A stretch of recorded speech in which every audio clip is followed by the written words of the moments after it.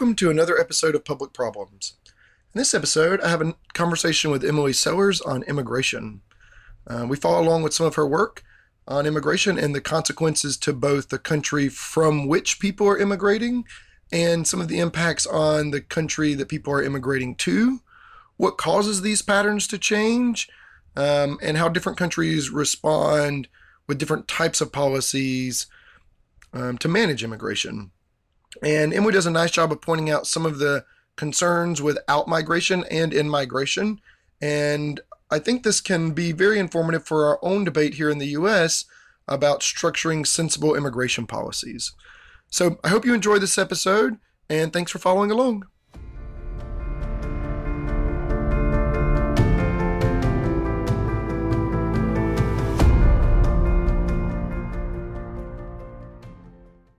Welcome back to another episode of Public Problems.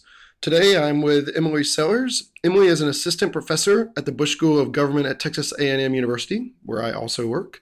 We will be discussing her dissertation, Essays on Immigration and Politics, which recently received the American Political Science Association's Mancur Olson Award for the best dissertation in political economy, defended in the previous 2 years. She is particularly interested in understanding the political dynamics of immigration and the different tools used by governments to create and manage immigration policy. She also has an interesting theory on the relationship between immigration opportunities and collective action that we'll talk about a little later on. Emily's also a colleague and a friend, and I'm so happy that she has agreed to chat on the topic of immigration and politics. So thank you, Emily. Yeah, thank you for inviting me. Great. Of course. So here's what I want to try to accomplish in this talk. I want to start with a 10,000 foot view of what immigration is, sort of lay out some of the basic terms and concepts for the listeners. And then I want to talk about what we know is politically related to immigration. So in other words, what things influence immigration patterns and what are some of the consequences for the country experiencing either the influx of people coming into the country or outflux of people leaving. And then I want to talk about some of your work on immigration patterns and consequences for the country of Mexico specifically, which is where your work focuses. And finally, I want to take all of these pieces and then talk a little bit about U.S. immigration and immigration policy and what all of this information we're going to talk means for U.S. immigration policy. How does that sound? That sounds perfect. Thank you. Let's do it. Let's jump right in. Okay, so let's start with the 10,000 foot view. So if you could, let's start with getting some terms right. So explain to me the differences. As I was getting ready for this interview, I sort of tried to get my head back around these terms, which I think can be confusing and a little intimidating to people. And so some of the ones that I pulled out that I thought could be useful were immigration with an I, immigration with an E, foreign-born, naturalized. We talk about refugees sort of in this broad category. Diaspora communities is one as well. So maybe walk me through what those terms mean before we begin. Absolutely. That sounds like a great idea. So we have a bunch of different terms we use for describing the movement of people across borders. So migration is sort of a generic term. It's just people moving in general, really. Emigration with an E is usually the direction where people leave from a place and go to another place. It's like immigrating from is usually with the exactly. E. Okay. Emigration is leaving, and immigration is usually coming somewhere. Of course, these are different terms used to describe the same movement of people. So something that's a movement of emigration from some place like Mexico or the Philippines is a movement of immigration sometimes from the perspective of someone living in the United States or Saudi Arabia or places that accept a lot of immigrants.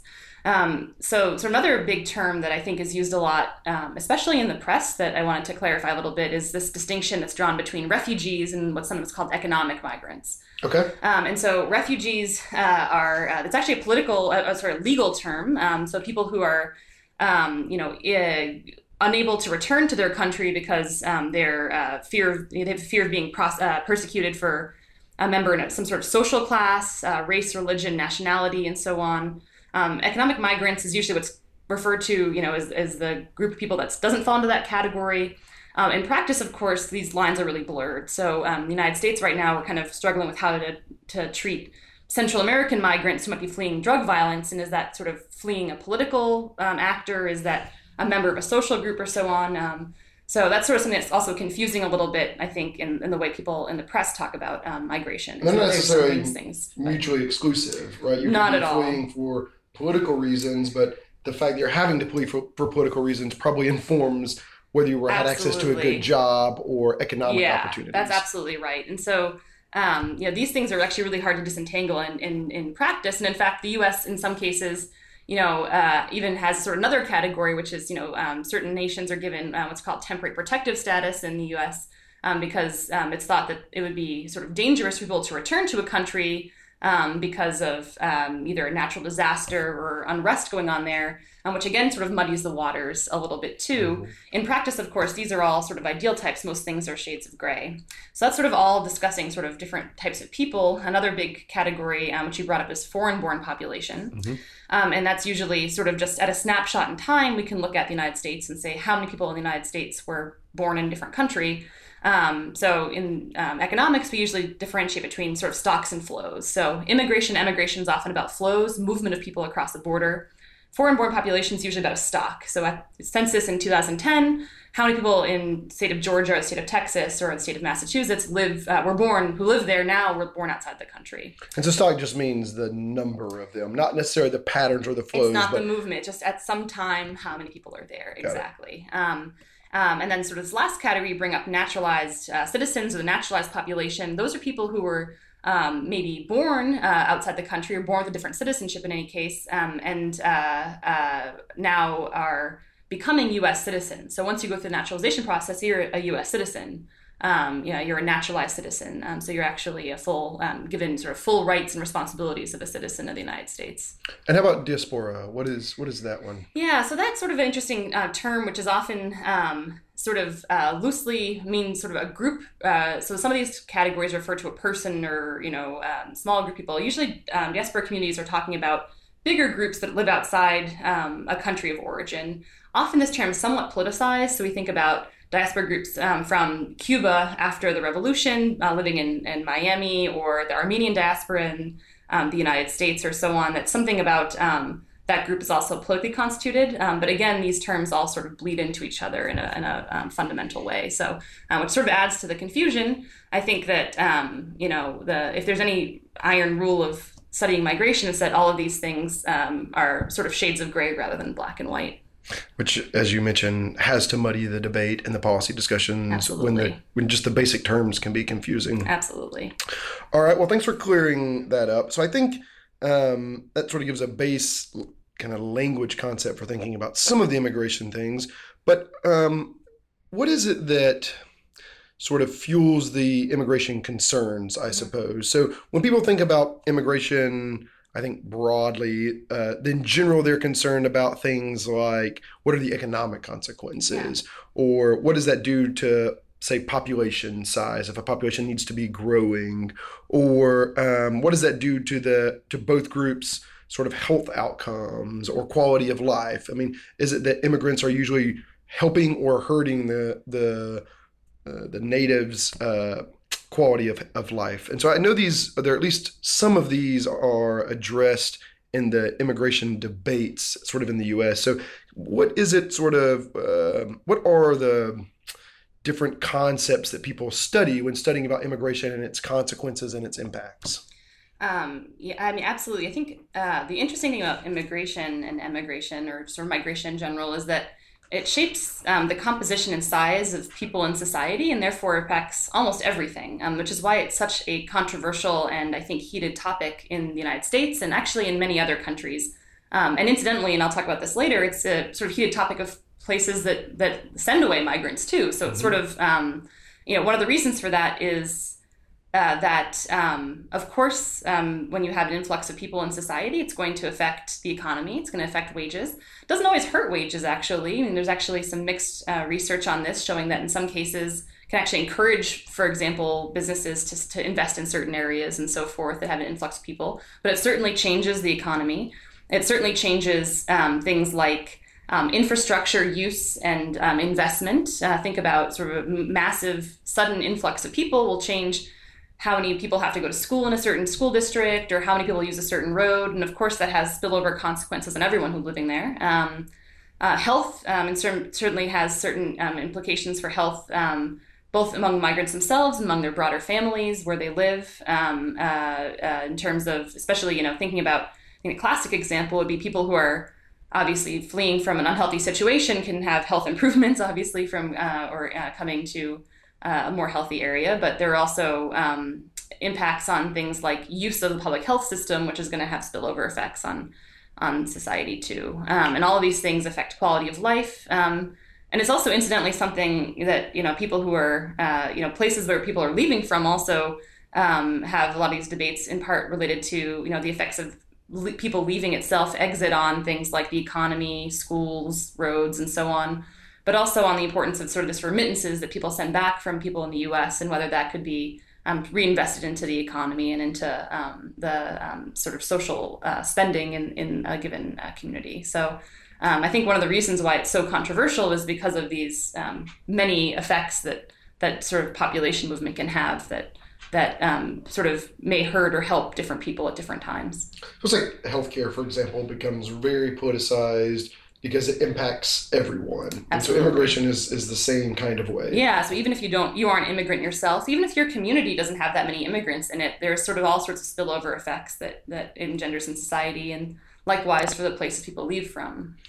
So are these things different? And I don't want to get too much into the empirical analysis just yet, yeah. But it dawns on me as we're talking about this that there are other terms that I think get thrown around in the U.S. debate. Mm-hmm. So you hear people talk about illegal immigration or people being illegal. Yes. You hear sometimes the term undocumented. Yep. And then as I was reading through some of the links you sent me getting prepared for this, I came across another term. Anyways, I can't remember what it was right now, but there was another term. So tell me just a little bit about those terms, because I think this is going to segue into how governments manage migration. And then one thing is maybe say a little bit about do these different statuses of people from a legal standpoint, are they differently related to some of these economic concerns and quality of life and population size? Because it seems to me, and this is what the argument that I think people make, is that undocumented or immigrants who are here with an illegal status of some sort affect the economy and affect the population and affect infrastructure differently than immigrants that go through sort of a typical legal status that is set by the government. So maybe tell me a little bit about that. Yeah, I mean, I think that is a really important point, especially because a lot of these terms, again, get hyper-politicized and stretched to the point where they don't mean anything. So I guess classically, we could think about legal immigration as being immigration that goes through, procedure where people have some sort of formalized authorization to be in the United States, whereas classically, again, illegal immigration or sometimes called undocumented immigration is people that don't have that. I think that in practice, these things are a lot less clear on the ground than you'd think. In particular, think of a good example of somebody who comes to the United States on a student visa to study or maybe get a PhD in the US, and then overstays that student visa by 2 months. That person goes from, on the end of their visa being legal to an illegal immigrant virtually overnight without any difference in who that person is, what they're doing, and so forth. So it doesn't immediately affect, in that way, immediately affect some things. Yeah, exactly. So it's sort of, there are a lot of people who come to the U.S. legally and become undocumented immigrants or illegal immigrants because of how long they stay or overstaying a visa or things, maybe working when they don't have work authorization. So like certain people are not permitted to work while they're in the United States. All of these things sort of get lumped into this broad category. Sort of the other thing too is going back to this issue of sort of temporary protected status. Sometimes different waves of immigrants, even coming from the same country, the same context, even fleeing the same violence in some cases. Some years they are given some sort of authorization to be here, and some years they're not. And so in practice, again, this is sort of something that has changed a lot over time. Speaking of Mexican immigration in particular, there's a lot of people with various levels of about 11 million Mexicans, a little over that, living in the United States right now. There's sort of a broad swath of different, people think of that as being kind of the classic illegal immigration, which some of it is, and much of it is sort of this undocumented migration, but a lot of families are mixed status families, which means that some people have either they're sort of naturalized citizens or have permanent residency. Some people are U.S. born citizens. If they're children who were born here. Some have, at least as of now, DACA, the sort of work authorization through that, which doesn't mean they're not undocumented, but it gives them some sort of authorization for being here. So there are almost as many sort of constellations of legality or illegality or whatever as you might think possible in some of these immigrant families. So my work and so on looks mostly at the country of origin, but I think in the United States too, like thinking about the consequences of this. Certainly people who don't have legal status, or so-called undocumented immigrants, don't have access to certain types of jobs or resources, which has an effect on health, economy, everything you might imagine. So if you're somebody coming from a country where maybe you even had a somewhat educated or somewhat sort of highish status job in your country, but you can't access those jobs in the U.S. because you don't have work authorization, that's going to impact both the jobs you're likely to get and also, therefore, the economic consequences of migration. And so one of the challenges I think that the U.S. faces is this sort of sizable population of people that don't have a sort of a clear legal status right now, or they don't have a sort of authorization to be here, but still are our neighbors and live in our same communities. And so it affects how, the extent to which they're willing to, say, call the police if they see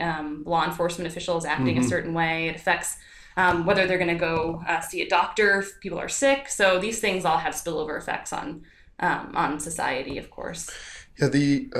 Well, I want to get back to the U.S. context. I've had some interesting recent exposure to that with expanding my own family. I was recently married and married Mia Guzman, who is a Mexican immigrant. And I've learned a lot about all the nuances in my mind before this experience, and even being relatively educated in policy, I wasn't aware of the muddying and the complexities of the different types of legal statuses and how what those look like and the ways in which those are intermingled in one family and how that can create uncertainty and all sorts of challenges. And so I want to get back to eventually what that means for U.S. policy, immigration, and what might be better or make more sense than that. But related to that, but more broadly, what are the different tools that governments use to manage immigration policies? I mean, the only thing I know intimately now is the U.S. and Mexican relationships with immigration. And even some of that gets a little complex trying to follow along. But what are the different types of approaches that governments broadly use? I mean, does it range all the way in the world from completely open borders that sometimes get sort of mentioned or completely closed borders? Is it a lot in between? What types of, what is the process by which governments use to expel people? Is that something most countries do if people are there without either illegal or with an undocumented status? I mean, what's sort of the range of options out there? Yeah, the range of options is pretty limitless almost. I mean, I think you do see in practice some countries that have notoriously extremely closed borders to either in migration or out migration. Classically under the sort of Soviet rule, that was sort of the classic case in Eastern Europe, but also places like North Korea, people aren't necessarily allowed to leave even if they choose to. Conversely, you see, I think in some parts of Europe, the Schengen area, once you're inside the Schengen zone, there's actually a lot of freedom to move across borders if you're a person who's already in the area. So certainly in terms of the amount of people moving across borders, or the policy arrangements they have to allow for people moving across borders, it ranges a lot. But also countries have done, a ton of things to sort of change the size and composition of flows in various ways that aren't really about border security per se, but they're about sort of negotiating for certain types of workers to come to the United States or to, any other sort of receiving migrant receiving country. For example, in looking at Mexico-U.S. Context only, there have been a lot of different sort of regulatory frameworks that have allowed for or not allowed for migration across the border. So, in the middle of the 20th century, there was actually a temporary labor program or series of temporary labor agreements, really, that allowed for people to come to the U.S. temporarily to work in fields and so on, then go back, every year. But they were given, sort of permission to do this. Some countries in the world, the Philippines is a really notable example, even sort of negotiate bilateral treaties with countries to send certain types of people there for some fixed period of time.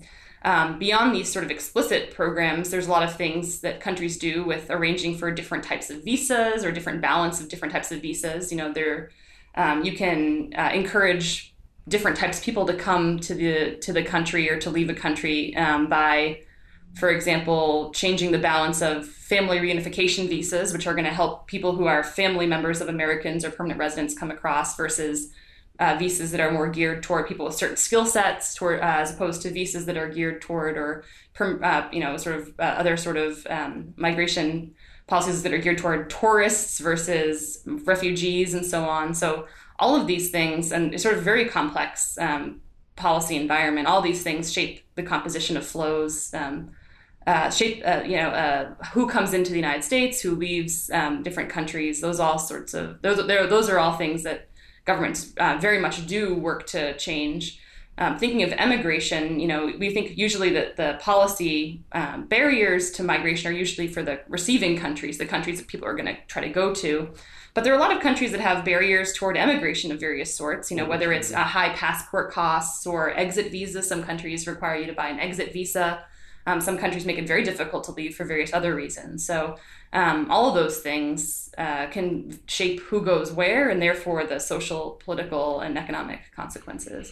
One thing you mentioned that I think is maybe useful to highlight is sometimes immigration policies are about border security, and sometimes they're about other things. Sure. And so border security, I think one is particularly salient in the U.S. right now as part of the debate, but it's not the only arena we should care about when it comes to consequences for immigration. And so the others might be economics. What other things might we need to be considering when we think about intelligent, rational immigration policy? And border security clearly being one of them. Sure. But what are some of the others that governments or policy actors take into account when trying to design good immigration policy? I think there's a balance of things. Some of it also depends on, people have different interests in different, in shaping flows in different ways. But, one thing people think about is, maybe the economy might need certain types of workers, or might have a shortage of certain types of workers. And certainly there are mechanisms for changing. Some countries, for example, have point systems to try to make it easier for certain types of workers to migrate. One other thing that people care about a lot is, family reunification, which of course changes the composition of flows, perhaps toward, oftentimes toward children, dependents, and so on. Maybe less economically helpful in some cases, but socially, I think people have shown a preference for this sort of migration. The other thing, of course, is, refugee movement. A lot of times there's a lot of sort of social demand, especially when you have large-scale humanitarian crises, for allowing migration to sort of allow people to get out of these situations. So there are a ton of reasons that people might want to change the composition of who comes, the size of how many people come. I think different interest groups in the United States only, I think there are a million different interest groups who have different visions for what that should look like, which is why I think this is, again, a debate that gets a lot of press and a lot of sort of emotional outbursts and so on about it. It seems like a lot of it is an expression of just values, right? I mean, part of it is trying to understand the economic consequences. Part of it's trying to understand what it will do to sort of population. For example, like the U.S. has a need for population growth to support pensions, social insurance programs of elderly. And so part of it might be trying to find a way to increase the population size to meet, say, obligations. Whereas another piece of it might be concerns about border security and keeping out bad actors from doing criminal activity in the US. So it seems like there can be a lot of different pieces that you could latch on that you would care about that would be sort of internally consistent as at least one piece of it. Yeah, that's absolutely right. I think that, the other thing to keep in mind is that something that is a benefit for one group of people in the United States might harm another group of people in the United States, which is also why I think this is a really controversial topic. So, or at least, even if it doesn't even harm, but it perceives to harm people, I think that's a big issue. And so just like any other economic or social phenomenon, I think some people win and some people lose. And so I think that that's why, that's one of the reasons why I think it's captured a lot of people's attention. I do think that one of the problems also with the immigration debate in the US is that people don't necessarily know some of the basic facts that we've been talking about today about sort of what's known about, for example, the impact of immigration on wages, what's known about the composition of refugees coming to the United States, and in particular, whether or not, sort of what's the process through which they come. And so all of those things, I think, get muddied in the way they're covered, which makes it harder for people to even have an informed debate about some of these things. So I want to latch on to maybe one of those, if that's okay. Sure. What is the evidence on immigration into a country having on wages of people in that country? I mean, is there a universally accepted outcome? Does it vary by context? What does happen when the U.S. absorbs, say, a lot of Mexican immigrants? What does that do to the wages of the people already present or already living in the United States, for example? So this sort of goes beyond the scope of my own research, but I can tell you that sort of summarizing the debate, no, there's not sort of a clear answer. I think that certainly what's clear is that it's not merely a case of, there's some evidence that it's not merely, I think, the Econ 101 argument that's going to unambiguously lower wages because you're going to have more market competition for labor. I think that in some cases people invest in an area because there are immigrants living there, because there are various things that, makes labor costs maybe more, or makes the availability of labor even more attractive, which may eventually feed back and actually raise wages in some cases. Certainly, I think the one thing, there's a bunch of sort of debates back and forth in the economics literature on whether or not it's going to lower wages or raise wages on average. But I think one thing we can be certain of is that it's almost certainly at least dependent on somewhat in the context. So thinking about a large-scale inflow of a single type of worker has a different effect than a slower influx of different types of workers. The place where they're going, certainly the receiving context matters a lot in terms of other industries that are around, agriculture, resources, and so forth. So I think if there's anything we can be sure of, it's almost certainly differential based on, which I think makes sense, at least as I'm sitting here thinking about it, that it would depend on the industry. They would have different impact in, say, higher education like we're in, right. People coming in with PhDs and want to find opportunities to work in higher education in the U.S. versus agricultural labor or sort of traditional manual labor. And I imagine those have different impacts. Absolutely. And I think one thing people also forget, which, is that, maybe there's sort of one initial effect, but there are therefore lots of sort of responses. People respond to things. So, for example, a short run influx of people may have temporarily lower wages, but then it's going to, people are going to adjust. So it's going to change how firms invest in the economy. It's going to change the composition of the workforce, which is going to change who else might get a job in the economy. People may have chain migration. This is very common, for example, in Mexico. People maybe originally arrive in one location and then leave to go to other places, once they're in the United States for various reasons.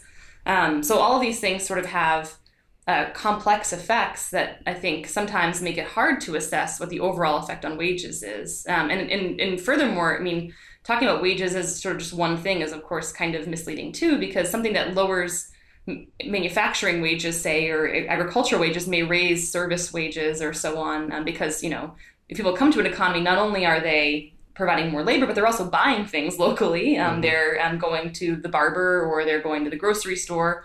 And so those can have positive spillover effects too. So I think one thing that gets a little bit lost in the debate is some of those, it's actually somewhat of a complicated story. I mean, that's not even considering some of the sort of public finance implications of, contrary to popular belief, many most immigrants do pay some taxes of some kind, and so that has consequences. And they often use things like schools, roads, and so forth that, of course, are paid for with tax money. So these are all, again, very complicated things that it makes it hard to immediately assess, or I think it's hard to even characterize, the overall effect, because these things kind of cut in opposite directions. So one thing that we can probably say then is that it doesn't unambiguously, or it doesn't automatically lower wages across the board, or it doesn't automatically raise wages across the board. It can be, it depends on the context and the secondary and third tertiary effects, right? Yeah, I think that all of those things, in terms of how it's going to overall affect what we care about in the end, is usually welfare, how people are doing in society. And I think that all those things are going to be important to assess when thinking about that overall effect. Okay, I want to shift to understanding what causes inflows and outflows, what types of things push people away from a country or draw them to a country. And then from there, I think it would be interesting to talk about then we're talking a little bit about some of the consequences, one being wages and that being sort of ambiguous, but maybe what are some other known consequences to local communities or even sort of federal governments or centralized governments of great inflow or outflows. So maybe tell me a little bit about what causes inflows and outflows, what makes a country either appealing or not appealing, and choices of exit, which is something you talk about in your work, and then what that means for either the country receiving or losing those people. Sure. So I think there are a lot of different reasons why people might choose to. I'll start with leaving a country, and then we'll go to sort of choice of where to go. I think that a lot of people leave for a lot of reasons. I think people leave, certainly the classic examples of people leaving from bad situations like conflict, feelings of insecurity, and so forth. That certainly exists. People leaving because they don't feel like they have any economic opportunity. I think that certainly exists. I think some migrants leave because I think they just want to do something different. I think that's certainly not, maybe it's not really about direct grievance. Think about people moving between different states in the United States. I think it's kind of a similar story where sometimes people move because they have a job they want to take, or there's an opportunity they want to take advantage of, or they need a change of scenery. It's a much lower level, but I think some of that exists also at the level of international migration. And sometimes I think people leave for a bunch of different reasons, which is one of the reasons why I think it's really hard sometimes to disentangle sort of this refugee versus economic migrant distinction, which gets emphasized a lot as sort of difficult in practice to think about, because I think some people are leaving for a bunch of several reasons, and so it's hard to assess how much of that is political, how much of that is sort of fear of being persecuted, versus how much of it is sort of just a desire to take advantage of an opportunity, or desire to have your children take advantage of an opportunity. In terms of where people go, I think there's a lot of things too. I think that certainly the economic and political context matters for the receiving country. Something like in the United States, we see people, one good example is there's a sort of rapid decline in the amount of Mexicans coming to the United States right after the financial crisis, right? Because suddenly it wasn't as attractive an environment to want to, pay to travel to, or to pay to live in. Political context, I think, also matters. If you think that you're going to have a really difficult time integrating, or you think that you're going to have a really difficult time living in a place, that's going to affect whether or not you're willing to move there. And I think finally, I think one thing that's talked a lot in the migration literature is sort of these network effects. So, for example, here, Bryan College Station, where we live, there is a really sizable immigrant community from, certain places in Mexico or certain places in Honduras. And the reason they're here in Bryan or in College Station is because they knew someone who was there, and then eventually that helps you find a job. It helps you find a place to live. And so when you hear about it, when you're still back in your home country, that's going to make you want to move to a certain place too.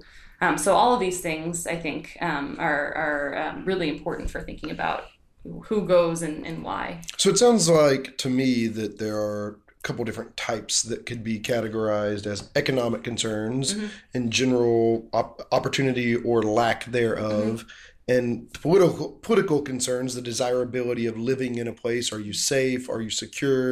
Do you have uh, do you have rights? Do you have Mm-hmm. access to things?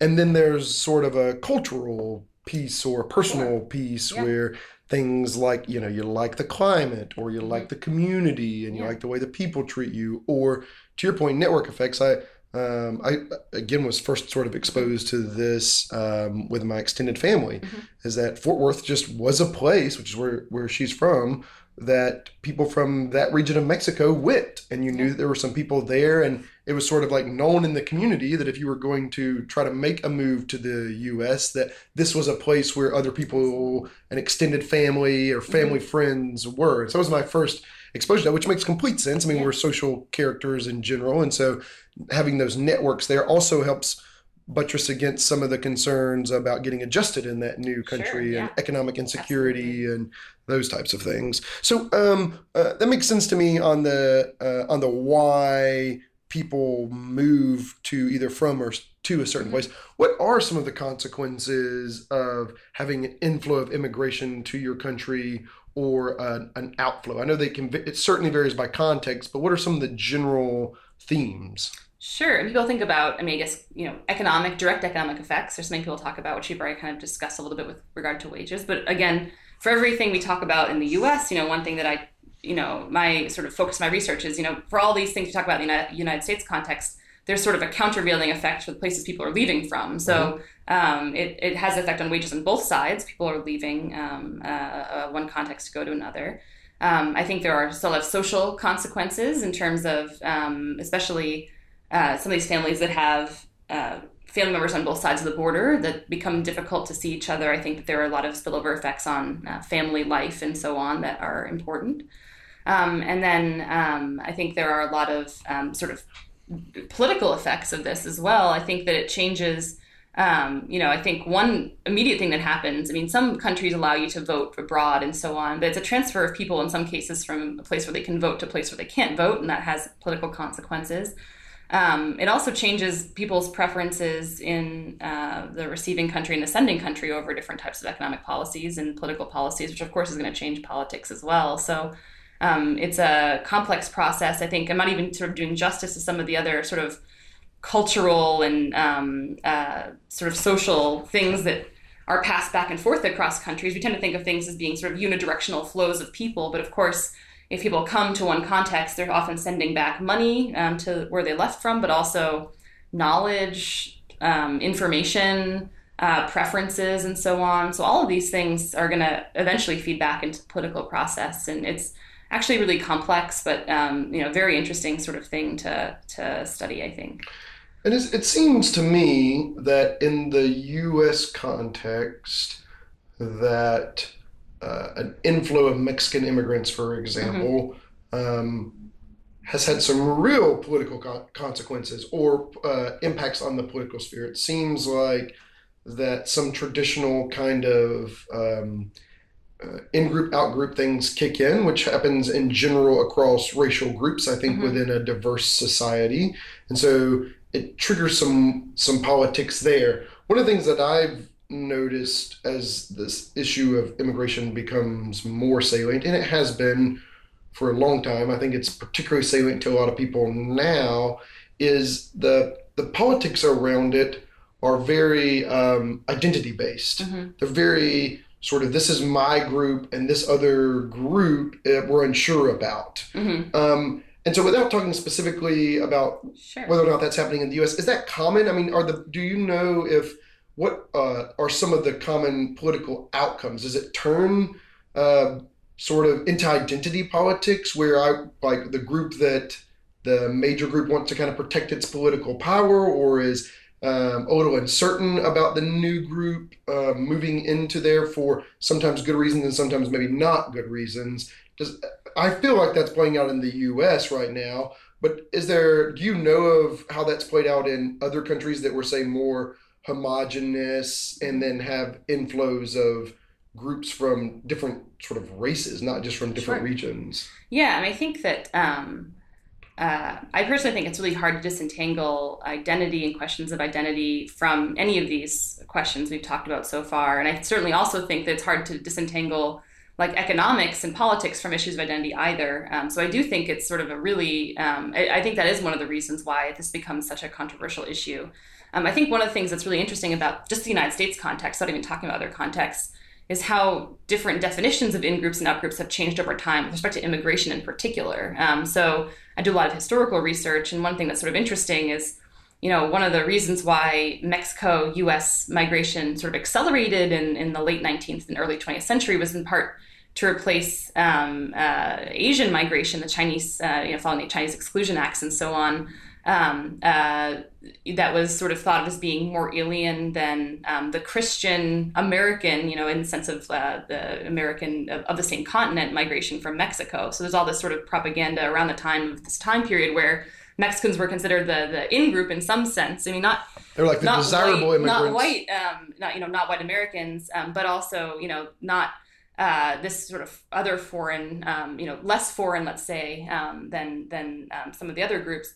Likewise, I think you can look at the evolution of immigration to the U.S. from places like Southern Europe, Italy, Greece, places from Catholic countries. I think that's a big thing. Poland, different time periods. Those weren't necessarily considered totally white either. Or at least they were considered somewhat of an outgroup. And maybe there were, questions about whether or not these particularly Catholic immigrants would be able to acculturate into the Protestant United States. So I think that those sorts of distinctions have kind of disappeared over time for various reasons, whether it's because, we don't really have sort of huge waves of migration from Italy, say, anymore. But some of that has also been sort of, it illustrates how much some of this has been a moving target, and sort of how some of these distinctions are really socially constructed and evolve over time in particular ways. Well, I think that's a nice transition to some of your work. Sure. We were talking about the Mexico context, and in respect of your time, we'll keep moving forward. Sure, yeah. I think we've actually been going at it now for about 40 minutes. Oh, wow. Let's just jump straight to your work. So you have 3 working papers from your dissertation, I believe, that I had a chance to review, which was kind of fun for me. I've said in a couple of these, it's surprising, at least to me, I don't read my colleagues' work in general. I just sort of know you do immigration and then I move on, right? And so it was really fun to read through your dissertation, and I say that with a straight face. All right. The first one I wanted to ask you about, it poses a question to be answered, which is, does immigration inhibit reform?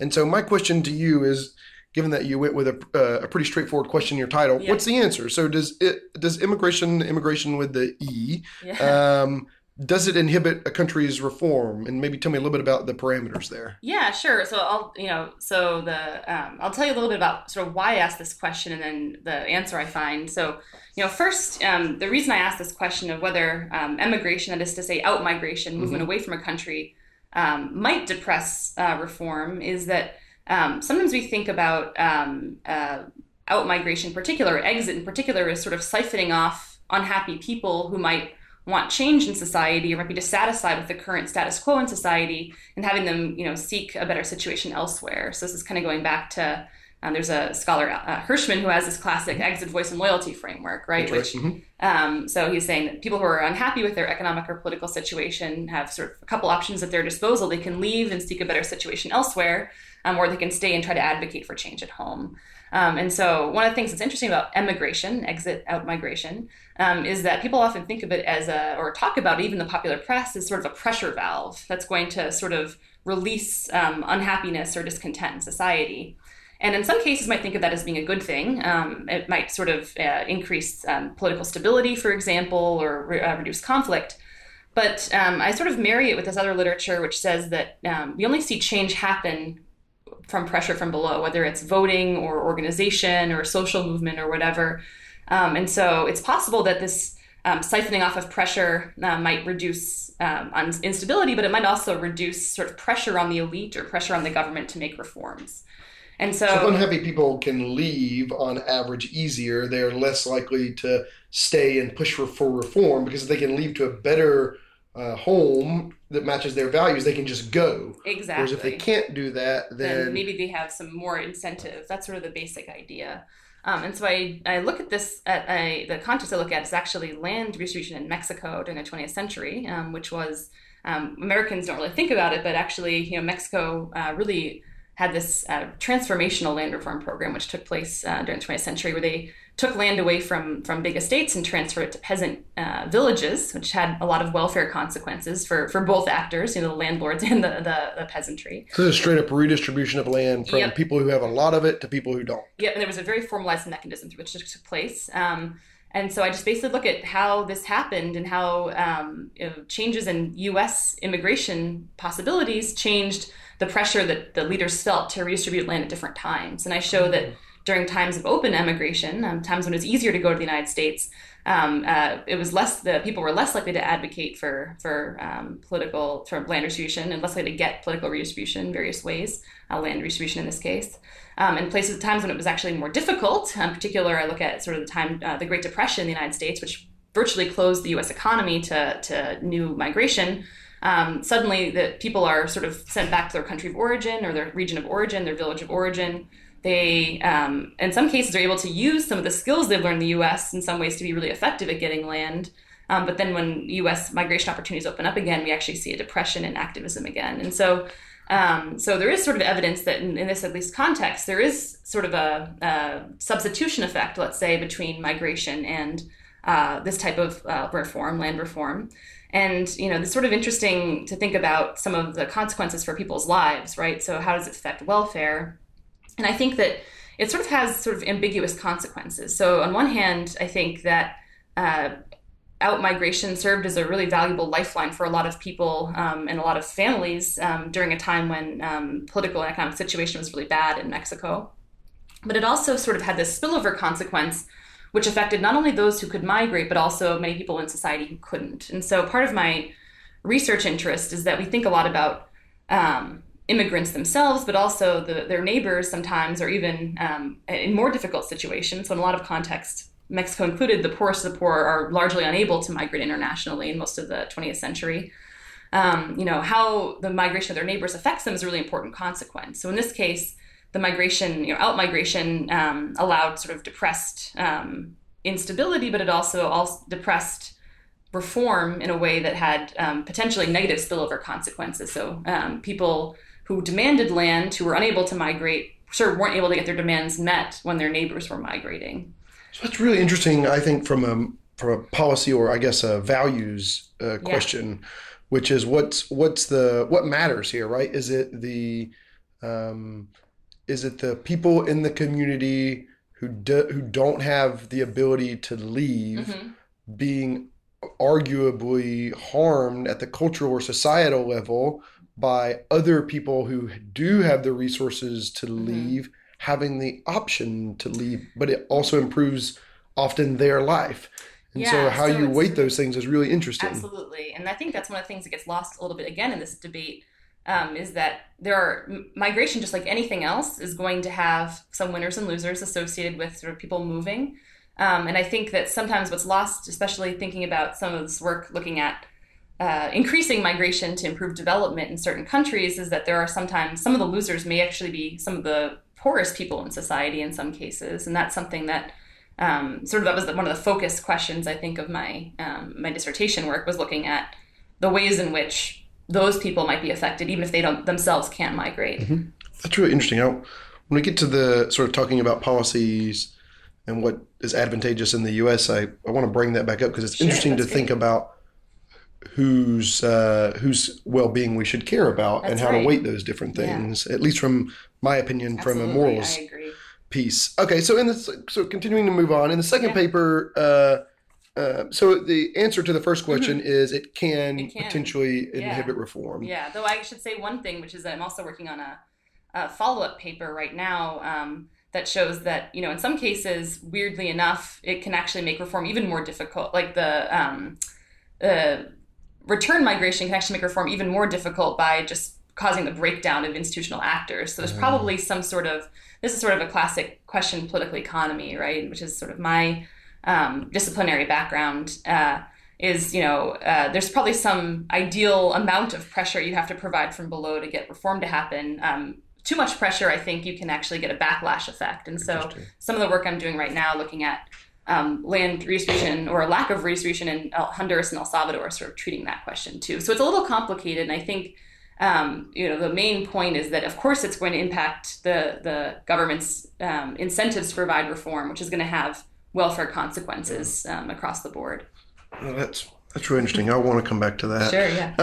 In the second paper, you state in your abstract, and I'm quoting you here, which is, you say, I show that while immigration increases the wealth of sending households and communities, the relationship between migration and public service is ambiguous, which was sort of what you were alluding to just a moment ago, I believe. Mm-hmm. And you say, I present some empirical evidence that the positive wealth impacts of migration might be offset by its adverse impacts on community governance. And so this is sort of still asking the same type of question, which is, at least as I understand it, people who are able to migrate are better off in lots of contexts and able to send money back to their family members and people in that community. But it has some weird effects on the actual governance and the institutions in there. So unpack that a little bit for me. Sure. I mean, I think this paper was sort of more of a very basic question I was trying to answer, a really basic policy, actually, question I was trying to answer, which is a lot of the reasons why, a lot of the policy arguments about labor migration, particularly from developing countries, are that it's going to have this sort of positive spillover consequence that you allow people to leave. They'll send back remittances, the money that people earn abroad, and then send back to their families, households, friends in their origin area. And this potentially will have positive spillover effects on the other households in the community, for example, because they're going to buy local products or because they're just sort of having an influx of money in the economy.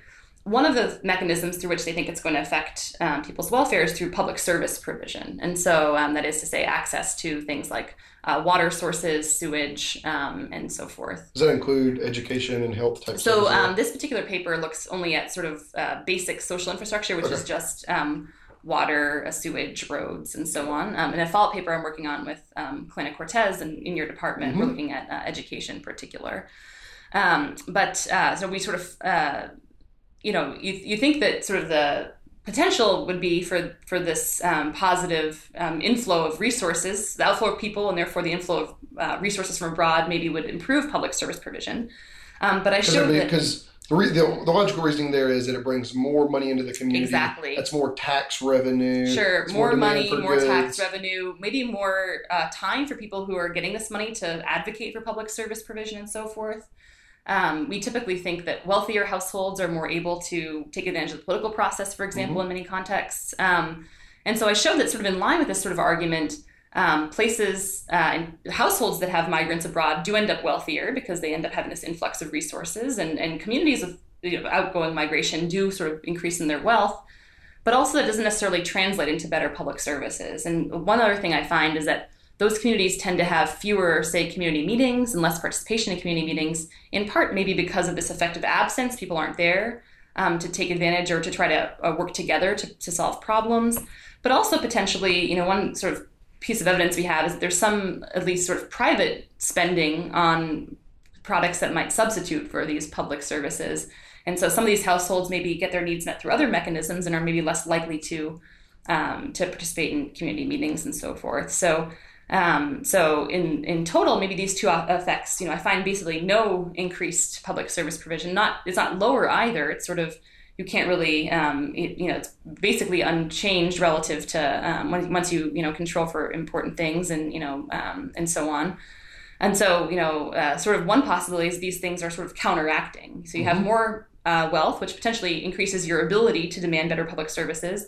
But it also might reduce your willingness or your desire to, because you can get your needs met through other means. And if, there are other sort of effects on social capital or community organization, then maybe that will also hurt public service provision. It's really interesting. So when you talk about it, I didn't pick up on it when I was reading, but when you're talking about it, I pick up on the clear tension between individual interests and collective interests. Yeah, I think that's and how migration patterns might affect the individual who's migrating or immigrating, and how that affects the community either they're from or going to. And it seems like, at least in these examples, there's some tension there where what's good for the individual or the individual household maybe isn't necessarily good for the community.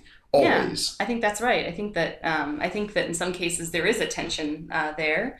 And I think that, one of the things that we should resist,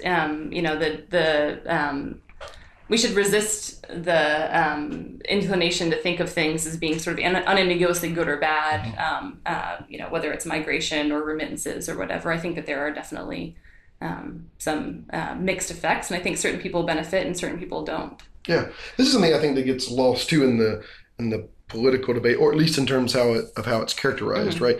There's often people saying either things like, no, we want as much immigration as possible because that's a human rights thing, and another side saying, no, this is a security issue. We have to limit and reduce immigration. But it seems to me that there are kind of like sort of the classic example of the Laffer curve, which is like taxes can be so high that it's not that has disincentives to work, right? And so in this way, I think it seems to me that the rational conversation is how much immigration can a society or community stand, and in what types of ways, right? As we've talked about, it affects different markets differently.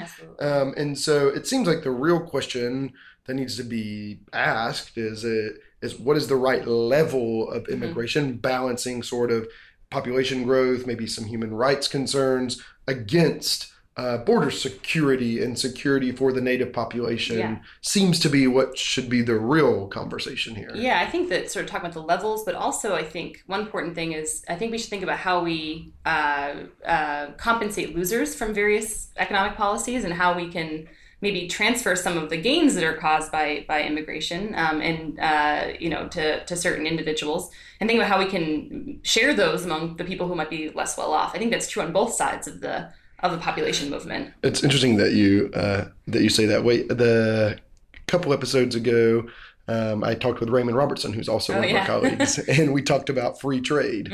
And he was making the same argument that free trade is good. But it has winners and it has losers. Absolutely. And if you don't take the time to compensate those that have lost from free trade, you end up with some of the concerns that we have now.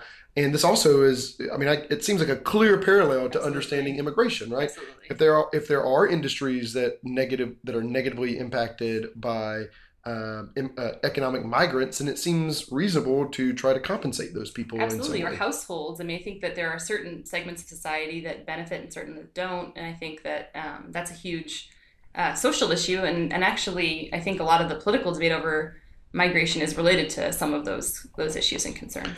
So the idea of there being tension between sort of the collective society and the individual, I think you highlight in your third paper. Yeah. And so I think this is a nice segue, and we've kind of talked about this already, but your third paper is Immigration and Collective Action. And this is where you sort of more formalize, I think, your argument about these exit options and what that means for political mobilization. So tell me a little bit about that. Sure. This is the paper, sort of a departure from the other two papers in that it's a theory paper. It's not really empirical, though I have some sort of historical research I do as part of the paper too. But the thing I was trying to answer, the question I was trying to answer in this paper is, how does, not just migration, it's actually not even migration that model, it's how does providing someone with the possibility of migration influence their choices, but also the choices of everyone around them. So I sort of think of a setting where people might be unhappy with some sort of situation, and then if enough of them mobilize, then that situation gets changed. It's really, really stylized example. We can think of a lot of things that might be that reform or that policy change, even sort of maybe thinking about in certain settings, change of leadership or something like this. I first think of a situation where they are in a context where maybe deciding to mobilize might be sort of costly and risky. It takes some amount of time. You have to invest in the movement, and maybe it's not clear if it's going to be successful. So almost all policy changes start this way. Let's say I'm unhappy with my public school. I'm a parent and I want to change the situation at public school for my kid. Maybe it's costly to start going to a lot of these meetings. Maybe it's not clear if there's anything to change about this, but maybe if enough of us do this together, we can get some sort of policy change. And so that's sort of the setting I look at. And then I sort of provide some subset of people, a group of people of the population. I say, okay, well, those people can migrate and other ones can't. And I basically show a few different things with this sort of basic theoretical model. One is that just even the knowledge that your neighbors may migrate, even if you're not a migrant yourself or not, you have no migration options. The knowledge that some people might choose to leave a situation affects your ability to, or your desire to start to organize, because it's a risky thing you're trying to do. And that can make some people worse off. I also show that paradoxically, I think there are some situations under which those who can migrate themselves might be made worse off by the introduction of these exit options, because it undermines confidence in collective action, which makes it less likely that maybe a policy change is likely to occur. So think of a situation where maybe my first best choice is to get a better public school in my district, and my second best choice is to send my child to a private school. Maybe even just having that option can depress my perceived confidence in being able to change my public school, which can have negative consequences, even for me, even if I'm the one who can migrate or to, in this case, exit. We asked, I think one of the things that, you were asking earlier is like, what are exit options really? And so in this paper, I'm thinking of emigration as the classic exit option. It's that if I'm unhappy with my government or my economic or political situation, I can leave and seek a better situation elsewhere. But I think there are a lot of things that we can think of as exit options, whether it's choosing, to send your child to a private school or a charter school or something like this, rather than the public school in your district. Whether it's choosing to not use public water, instead, start buying private water or bottled water for your house, as opposed to trying to advocate for getting sort of better water quality locally. Virtually anything that's going to be sort of a replacement for some sort of collective good that you might be interested in mobilizing for. So in this sort of a theoretical paper, but one thing it highlights is some of the ambiguous welfare consequences of emigration. In this case, emigration is a choice in the model. It's not actually I don't force anyone to migrate in the model. It's sort of just saying, if you're allowed to migrate, even just having the option there can change your behavior. And it changes, therefore, your neighbor's behavior in a situation where you need to cooperate with them to get some sort of change. Yeah. So it has the consequences that are spread not just for the individual, but spillover effects for the community, Absolutely. Kind of externalities. Absolutely. In that way. And because of those externalities, weirdly enough, actually it kind of feeds back into the individual in various ways. So even, again, an individual who might be able to, who has the option of choosing to leave or not, might choose to leave simply knowing that other people in their society are going to choose to leave or not, has spillover consequences, which affects whether they're willing to mobilize, especially when this is costly or risky. And, I think going to a PTA meeting maybe doesn't sound so, it takes people's time. Maybe it doesn't sound so risky, but if you think of it even more broadly to an authoritarian context where maybe you need to figure out whether or not to participate in some sort of social movement to demand better rights or something, or even in this context, I think that those things can sometimes have negative consequences for your workplace, for your social life. Choosing whether to mobilize is often very risky, very costly. So I'll ask you a loaded question, Sure. Which is, what is counterweighting then? Let's try again. So does your work then say that we should limit out-migration to help protect local communities and local civic institutions? Is that the natural conclusion of this? And if so, what does that mean? Or if not, what are the other factors that we need to be considering? Yeah, I think that it would be clearly wrong to say that we shouldn't allow exit. I think that in many contexts, exit, the ability to leave some situation, is kind of rightly seen as a human right. So if I'm really unhappy with my situation, it's not on me necessarily to have to change my community. It's not on me to have to suffer to try to transform society. In fact, this is something that people often say with respect to a lot of the immigration in the U.S. It's like, oh, they should just go back and change their own country. Well, that can be really costly. It's really uncertain. In some ways, it's unfair to put the burden of that on a lot of people. Mm-hmm. So I would say that what my research calls attention to is just some of the potentially negative spillover effects that this has, and thinking carefully about who's likely to win, who's likely to lose, and some of the distributive consequences of allowing for open emigration. I think that's sort of the key thing that I'm interested in. And again, my context I look at is the places people leave from, but we can think of echoes of this in places where they go to. So let's talk a little bit about that, and then and maybe we can sort of shift to the U.S. context particularly. So you're looking at out migration from Mexico, particularly to the U.S., has been doing to some of the communities in Mexico, and then theoretically what it might do as well. But what we haven't talked about, because it's not really necessarily your area of expertise, but I'm going to push you a little bit. Sure, and anything absolutely. you don't feel comfortable sort of asserting, just let me know. Okay, sounds good. But to your point, right, there are consequences, both positive and negative, to the U.S. for allowing in migrants, whether they be economic migrants or political migrants or refugees.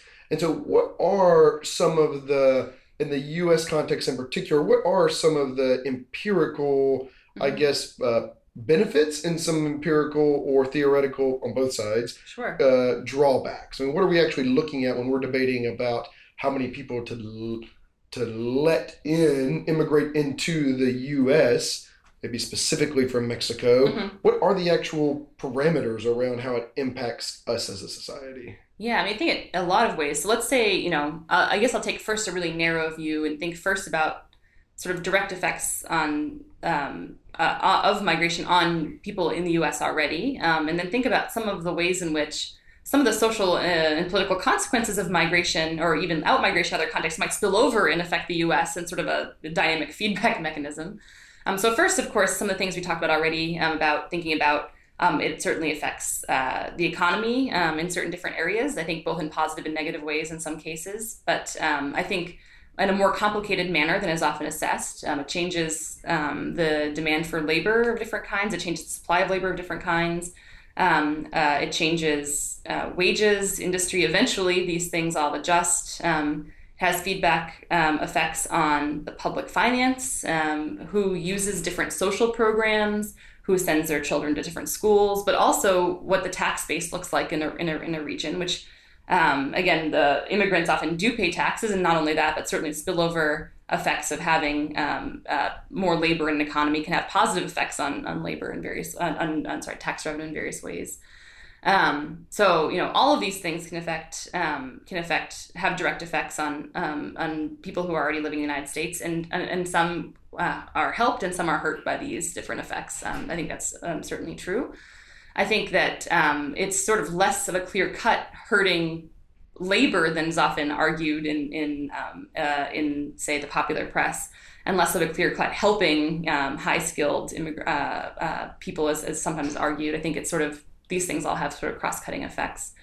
But one of the things that I think my research does kind of call attention to is that, if we care about something like social and political stability in Mexico or what's going on in some of our neighboring countries, then migration also has some spillover effects in the migrant sending areas that may actually affect American interests. So, I mean, I think a classic example would be that I look at in my the first paper we mentioned today, is this land reform program, which ended up sort of affecting some American-owned farms as well as, in general, some of this mobilization related to like the nationalization of the oil industry, I think, is not unrelated to some of these, migration shocks.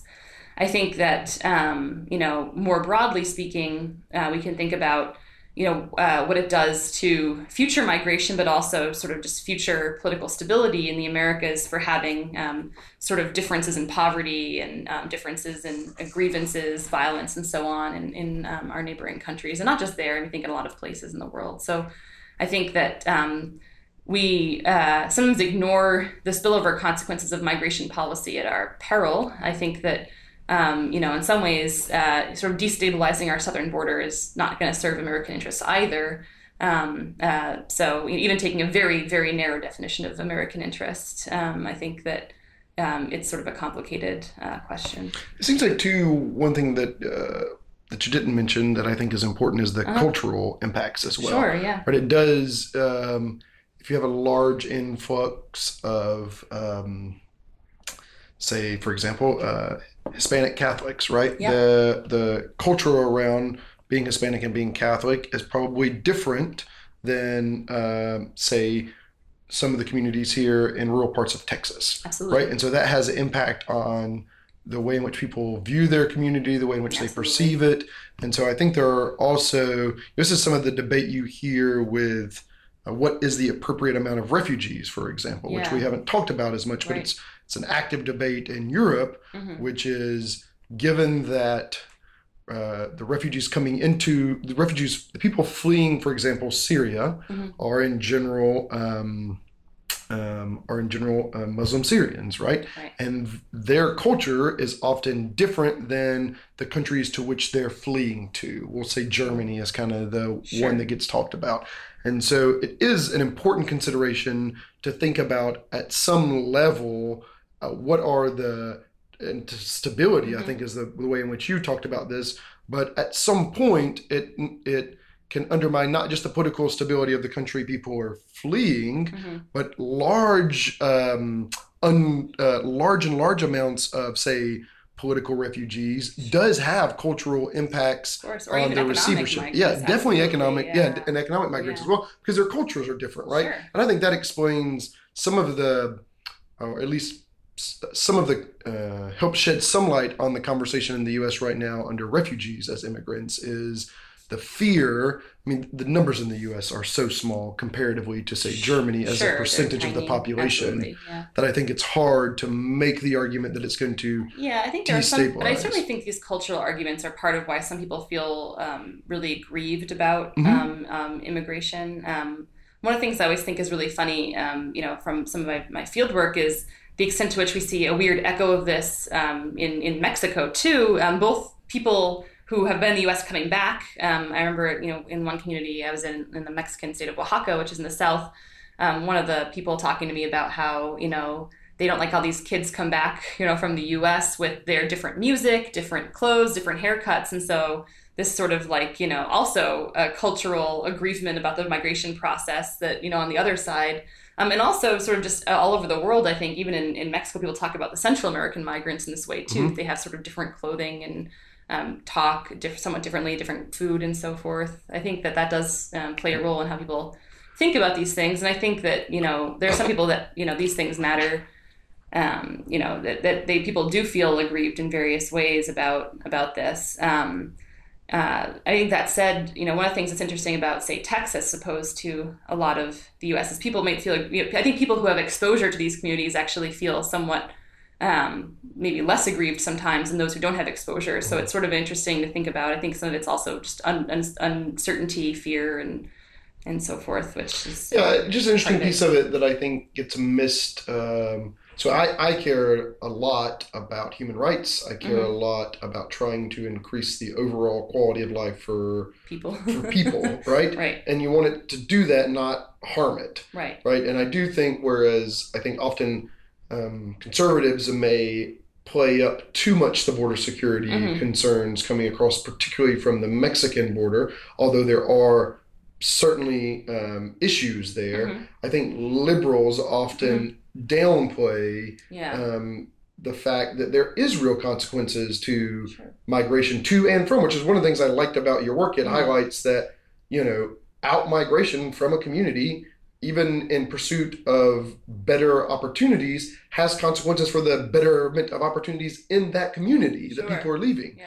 And whereas if you bring in a large influence of people into your country that don't share, say, democratic values, Hmm. for example, that would potentially harm the democratic norms in that country. Sure. And so both of these pieces, I think, need to be talked about openly in honest discussions Yeah. about immigration. I think that's true. And I think it kind of goes back to this point too, where I think it becomes really easy to sort of generalize and say things are good or bad without thinking about assessing, who's likely to win, who's likely to lose from various things. And I think especially among, certain segments of the population, we downplay sort of how not just migration, but a lot of these things are just have, at the local level have really destabilizing. I guess it's kind of over dramatic, but they have sort of it sort of is a change that is disruptive, Mm-hmm. and so those things have they cause stress. I think they cause unhappiness. I think on both sides, and I think it's true of immigrants and receiving communities and of sending communities. So any sort of change, whether it's immigration or trade or whatever, it's sort of a movement of resources. It's and people. It's going to have sort of disruptive effects in various ways. Yeah, so we've blown past the hour mark, and so Yes. in an attempt to End it bring there. things to a close, so what do you think this means for the debate in the U.S. about immigration between U.S. and Mexico? I mean, I stay really frustrated with discussing this topic in other forms, because it quickly devolves into this conversation about, well, these people, like for example, undocumented or illegal folks, which is a large percentage of that are Mexican immigrants. The responses often end up being either, well, we should just make them citizens because they're here and that brings them into the fold. And yes, they broke some rules or didn't follow the proper procedures, but they're here. And so let's just naturalize them or make them citizens, all the way to sort of what the president was advocating on the campaign trail and sort of echoes of it now, which is we need to physically remove these people from our society if they don't have the appropriate paperwork or haven't gone through the appropriate procedures to keep their paperwork current. So those seem a little extreme to me. So what's a reasonable progress or process moving forward that people who are listening to this that care about good immigration policy, and you could talk about in terms of values and trade-offs, but there's got to be more choices than that. And so what are the choices for addressing this particular issue with immigration, particularly in the U.S.? Yeah, I think that so there's sort of two separate issues. So, and I guess they relate to this distinction made at the top of the hour on difference between stocks and flows. You know, and people who are here now, there are tens of millions. 11 million alone Mexicans in the U.S., of which a large, but not majority, but a large portion are not documented. But also, there's a lot of tens of millions of people that might be affected by various policies that involve those who are living here without proper authorization. I think that, discussing these things bleed over, but there's one question is what to do with this large population that exists in the U.S. and has lived here sometimes for a long period of time. And in some cases, like the dreamers people talk about a lot, maybe don't even remember another country of origin. Versus, how do we shape migration policy going forward in terms of flows of people from different countries to the U.S., whether it's refugees, economic migrants, people from different continents, areas, a different composition of the workforce, and so on. And there are sort of a lot more choices than sort of crack down and send everyone back or block the borders or let everyone come in. I think that a lot of countries have dealt with this. It's a very difficult issue for various reasons to deal with. But one thing I think that gets lost in the debate is that a lot of these choices that we make can have sort of spillover consequences that might sort of counteract them. So I'll give a really brief example, which is work on the border, right? So how does border security affect the undocumented migration in the U.S.? And so I think that one of the works that a lot of sociologists, Douglas Massey's a key one, has shown is that sort of the crackdown in border security in the 80s and 90s in the U.S. had this unanticipated consequence of actually raising the population of people who were living here semi-permanently without papers. So I think that proper authorization of various kinds, by making it really difficult to move across the border, those people were essentially, once they come here, trapped. And so we actually see this, some of my work, I even see this during the financial crisis in 2008. So if it had been easy to cross the border, I think a lot of these Central American and Mexican migrants, especially Mexican migrants, may have decided to go home during that time period when the U.S. economy was struggling.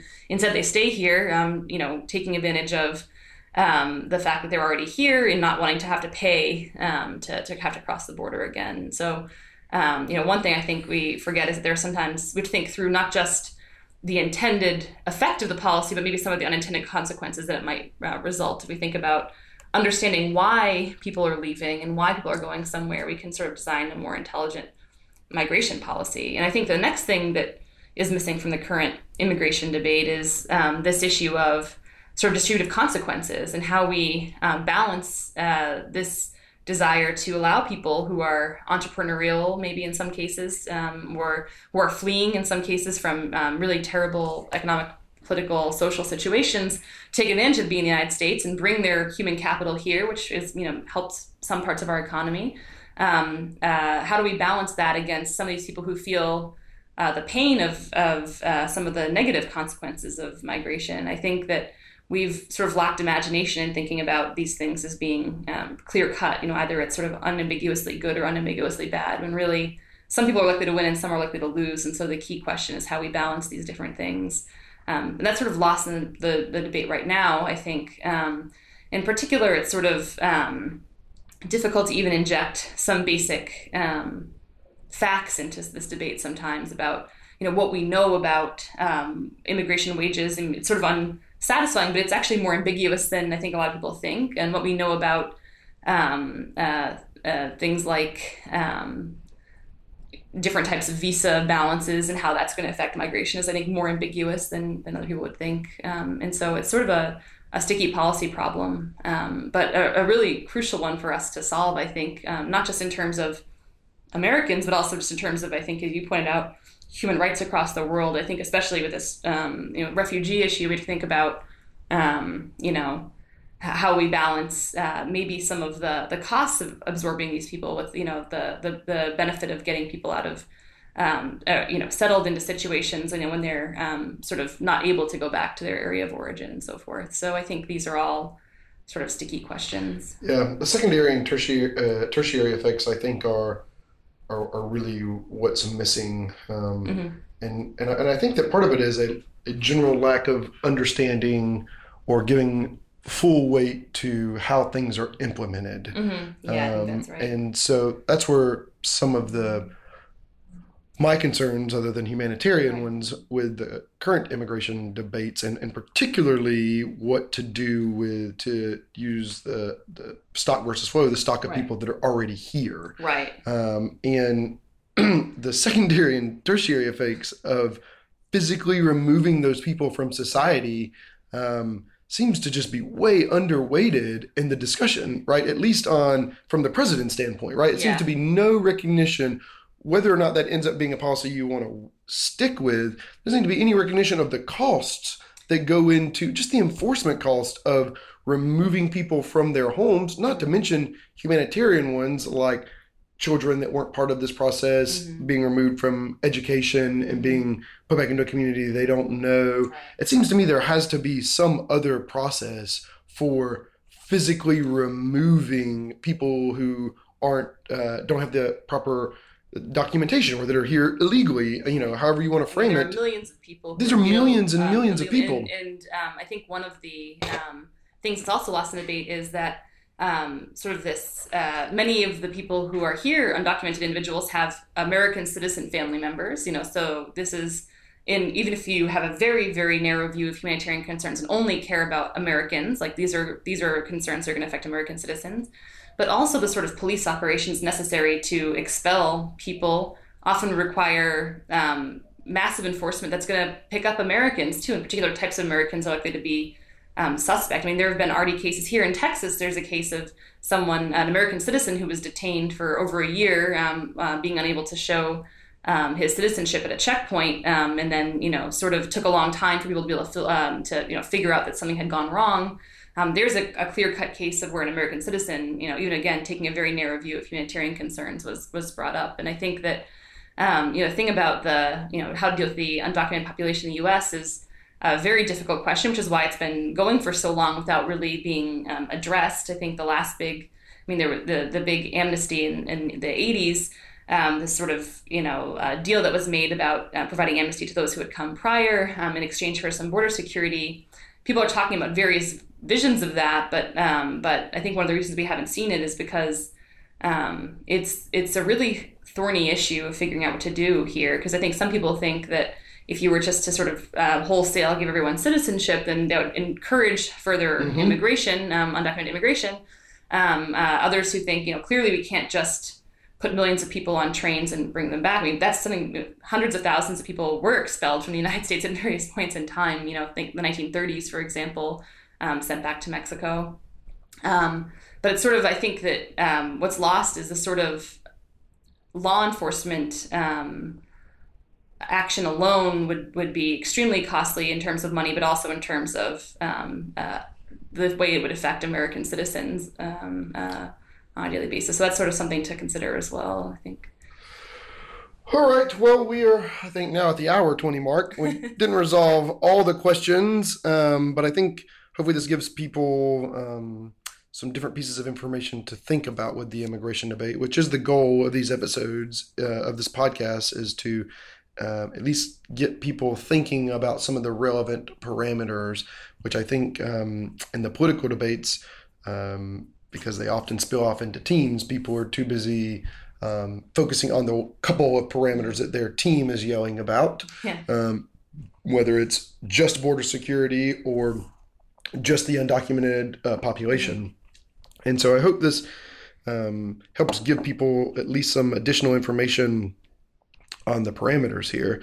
When I wrap up these interviews, Emily, I like to give the guest an opportunity to share any contact info, a website, or social media where people that are interested in your work could follow along. So is there anything like that that you would like to share? Sure. I mean, if you want to read more about my work, you can find me on emilysellers.com is my personal website. And then via the Bush School of Government, my faculty page has a link to my contact information and more information about my research. Excellent. Anything else you'd like to say? No, thank you so much. All right. Thanks so much for coming. This was really enjoyable. We'll have to do it again sometime. Absolutely.